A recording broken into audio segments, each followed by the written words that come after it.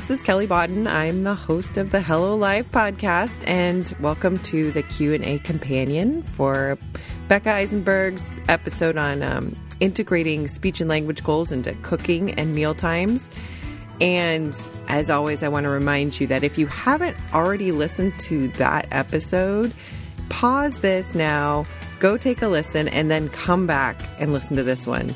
It's like 25 minutes chock full of great tips, and this conversation that we're about to have, it's going to make a whole lot more sense if you do things in that order. So anyway, Becca is here with me. Hi, Becca. Hi. Thank you so much for doing this. Oh, thank you. It was a great opportunity. Yeah, it's fun. So I have to say that Becca and I had an epic time getting this scheduled. I think we tried to schedule it for like 3 months, I think. I know. Yeah. And, Becca's on the East Coast. I'm in the West Coast. And so this is quite monumental that we're able to pull this off. So thank you for sticking with it. So for folks who aren't familiar with you and your website, do you want to share just a little bit about yourself and your site? Oh, sure. So my website actually was, I began my website because I was having problems with my own kids sitting down for mealtime, just being very distracted and not being able to focus on eating and not really finishing their food. So what I decided to do was, instead of, using any electronics, which I was really trying to get away from, was I figured, you know what, they're sitting down for a meal, so let me just start reading books, because I was always trying to get that time in with them to listen to books. And I'm like a really big children's book fan. I love reading. I love listening to books. And when I was a child, it was just one of those great things, right? That I've always had such a positive experience with. So I started reading books, and then it just sort of became, my kids loved it. And I saw such great changes in our meals that my kids were able to sit down, they were able to listen to the book. And then not only were they eating better, they were learning at the same time. And so I really felt, kind of passionate about it. And I was like, you know what, let me use my website as sort of a forum to be able to talk about the books that we're reading at mealtime. And also incorporating a lot of special needs stuff, because I do work with children with special needs and adults with special needs. So kind of, taking those books and then modifying them for a child with special needs, so that other parents who have children with special needs are able to, be able to modify those books for their own children. And then also for speech pathologists, I also have a lot of links to different guides for these books, teacher's guides, which has some discussion questions and stuff like that, which can be used in like a speech and language session. So it started out as like more of like a food blog, and then it sort of turned into a, mealtime blog, and it's been fun. It's been really fun to be able to have like this forum to be able to talk about things that I love. So right, it's great. I mean, it's a great site, and it's very clear looking at it. Like, it's this great coming together of a bunch of things that you're passionate about. Oh, thanks. Yeah, no, it's great. And I love, you have this line on there. You say, as a working mom, I found it challenging to cook and watch my children and keep them focused and have a relaxing meal. I mean, that's just whether or not your kids are typical or have special needs. I mean, it's hard work. It's hard work to get good food into them and not go crazy.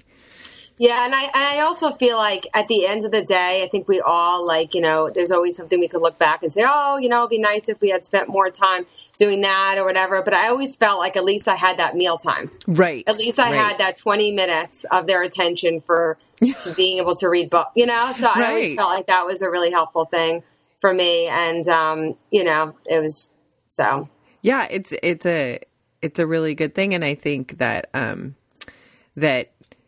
yeah, like I said, it really, as a speech path, I think, in my early career, coached parents, as I'm sure you did too, did a lot of sort of like, oh, well, do this at meal times and do this and this. And then when I had my own, I was like, oh my word, this is actually quite challenging. Yeah. So yeah, I definitely know what you're saying. And so I, like I said, I thought you had some really great tips. And I love that you talked about how food is so motivating and it's so culturally important. And it's by helping kids learn to cook and even make just the most basic things, it really helps them with their long-term independence. Yeah, and also their confidence. I mean, to feel confident that they could, if they're hungry, they're going to be able to go into the fridge and make that sandwich, and be able to, do the simple activities. It's a good self-esteem booster saying, I did that. I made that. Right. Everybody wins. Like, I feel like with my own kids now, now that they can scramble their own egg, I'm like, this is awesome. They say they're hungry. I say get some food. So I think that's even more important when kids are not typically developing and that and they're underestimated. People think, oh, definitely, well, they could never do that. And really something like, there's so many things that they can make. Like you mentioned pudding and, obviously not a super healthy choice, but even like I've even done a smoothie or like a yogurt parfait, like even just taking ready-made yogurt and then having some fruit and maybe having some granola, and then having them, do something like that. There's just so many different, even like making tea, right. It seems like it's the most simple thing, but you have to heat up the water. You have to find the flavor of the tea that you want. You have to put the tea bag in there and then you just want to add all your stuff, right. So. Right. And I think, one thing I was thinking about when you were talking is how great it would be, to work with a child on whatever they really liked, if it was yogurt parfait.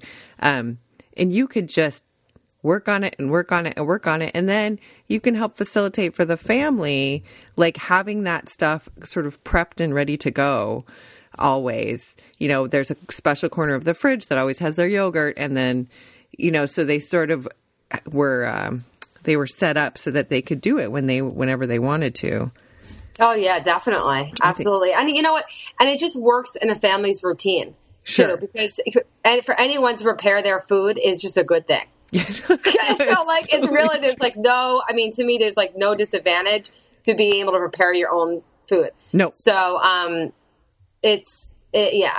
feel like that's a great idea to be able to have a special section when they're able to do that. Right.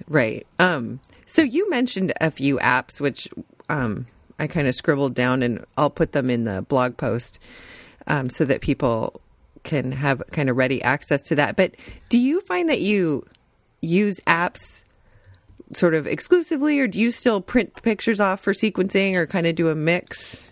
I do a mix. Like I you know what? I do love the apps, but I definitely feel like there's always that need for that printout because a lot of times I'll use communication boards or I'll print out like photos of different ingredients, and then we'll just, go through it, and then we'll have that as a visual cue. Because at the end of the day, as much as an app is, it's great. Like, unless you actually prepare everything before with the app, right? You don't want to spend your time cooking, kind of like playing around with the app and trying to figure it out, type of thing, right? So, it's better when it's kind of like you have it ready, and then if you could do some stuff when you're cooking. But having those boards available, having those pictures available, definitely having that recipe there, for each person that you're working with, I think is definitely important. Sure. So whether it's all the words or whether it's like, there's also a lot of websites out there that have, it's basically picture-based recipes. Oh, so I cool. think I'll share it with you later, but cool. There's a couple of different websites where you could literally download the recipe, and it's like mostly pictures. Oh, that's awesome. Yeah. So, and that helpful. Sort of brings me to my next question. And So you were talking a lot about AAC users, which I think that category bit you talk about where they really, it's so critical that they learn categories. So critical. And that's something that's often skipped over. And then when we're implementing the device and they can't quite navigate it all, it's because they don't have categories really firmly. Exactly. And so then you're like going backwards and it's challenging. So, if you're working on a recipe, and it's a high-tech or mid to high-tech device, do you pre-program or build this board, or what do you do? Well, actually, most of the devices now, they actually have everything already there. Sure. So, like, even like Proloco to go, like if let's say you're using that app, yeah, they have like that fruits and vegetables kind of set up. They have the actions. So you could already have that stuff ready made. I mean, like the Nova Chat has that stuff already made. But if you're using something like a mid-tech device or a low-tech device, you will have to make those boards before. Right. So, using BoardMaker or whatever program you're going to use, that is something definitely more ready-made. But there are also apps out there that you could just make those simple boards. And you could easily just, set it up like a GoTalk Now. You could set up with a whole bunch of different ingredients on there, or even like Choice Board Communicator, which is, like switches around the pictures. I use a lot for assessment, but that's also another tool you could use. I mean, there's a lot of, even on like Proloco to go, you can like make a blank and then you could fill in some basic ingredients on there. You could make it little or as much as you want. Right. So. And I mean, if you had a recipe, when I did early childhood, I did a lot more cooking, and I just had it in my sort of folder. I had my hot chocolate folder. And so I had all the pictures printed out and things like that. Because I used to also like to, run them through it, and then I'd send their own copies home. So for kids who didn't have devices, and then they could have their own copies to sequence at home. Exactly. And so, I think before, like if you're doing something like no-tech, like the communication board, definitely have that communication board ready. Like I used to have like a smoothie board. I used to have all that stuff. Mm-hmm. But what I like to do now, if someone has like a dedicated system, I really like to incorporate all their like core words and stuff into cooking so that they're not just sort of focused on that one page. Right. So let's say for like hot chocolate, like knowing that the marshmallows are under dessert, and maybe like hot chocolate's under beverages, and that the mug is actually under like kitchen or whatever it is, or like really talking about that and saying, where do you want the mug? Do you want the mug in a different category, and asking them. And so like they navigate their system better when they're able to use the vocabulary that they already have if they have a dedicated system. Yes. And now it's like so easy because that stuff is just set up so nicely. Yeah. Like not like remember like 15 years ago, it wasn't set up like that. So now it's set up in a really, really nice fluid way that you're able to kind of use that vocabulary that's already on there. So right. And reprogramming and moving things does not require like right. And the other thing, if you are looking for a good like no-tech board, for somebody who like doesn't, let's say, is not able to make the board, they don't know how to, there's a BoardMaker Share, right? And that's a free online community, and you could literally search, and you're able to print out those activities that someone already did. That it's like you don't have to create it; you could just kind of upload it and print it. I love that. So it's great. That. They really have a lot not of stuff reinventing the wheel. So nice. So if you talked a little bit about asking what if, what would happen if we left it in too long? And do you ever actively sabotage? Yes. Yeah. Yeah, no, I do. I mean, not in a way that would totally ruin the recipe, right.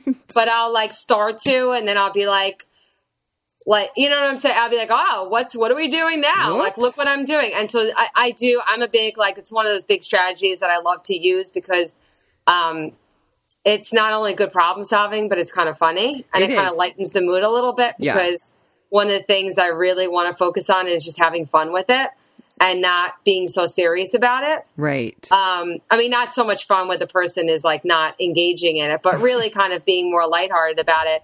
and saying, well, even saying like this morning, I was saying, well, what happens if we add too much salt? What's that going to taste like?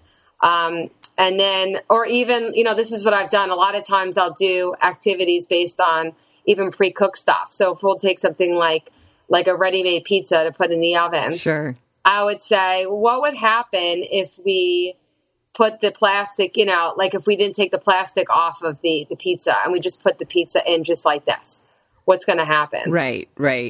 So you could do something like that. But I mean, as far as there's definitely different ways of sabotaging it. And as I said before, it's like, if it doesn't come out good, then it's like a good lesson learned. Right. Yeah. Yeah. And I think kids also love correcting adults. They love it if they think you screwed up.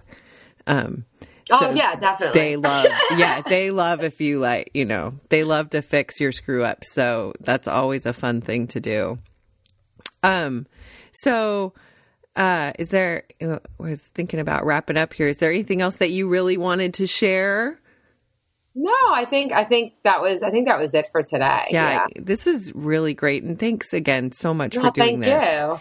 And before I let you go, I want to remind people they can find you at gravitybread.com and then on all of the social media sites. Is that correct?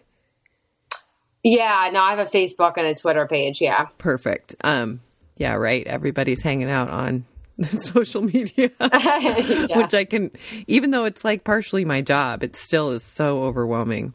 Oh, yeah. No, it definitely can be very overwhelming. Yeah. So people can find you there. And as always, we will have all of Becca's information posted with the episodes at the hellofoundation.com and with all of our other podcasts as well. You can subscribe to the podcast on iTunes, which is a great way to have them delivered directly to your device. And we always want to hear from you. So, of course, leave a comment, or you can find us on Twitter and Facebook.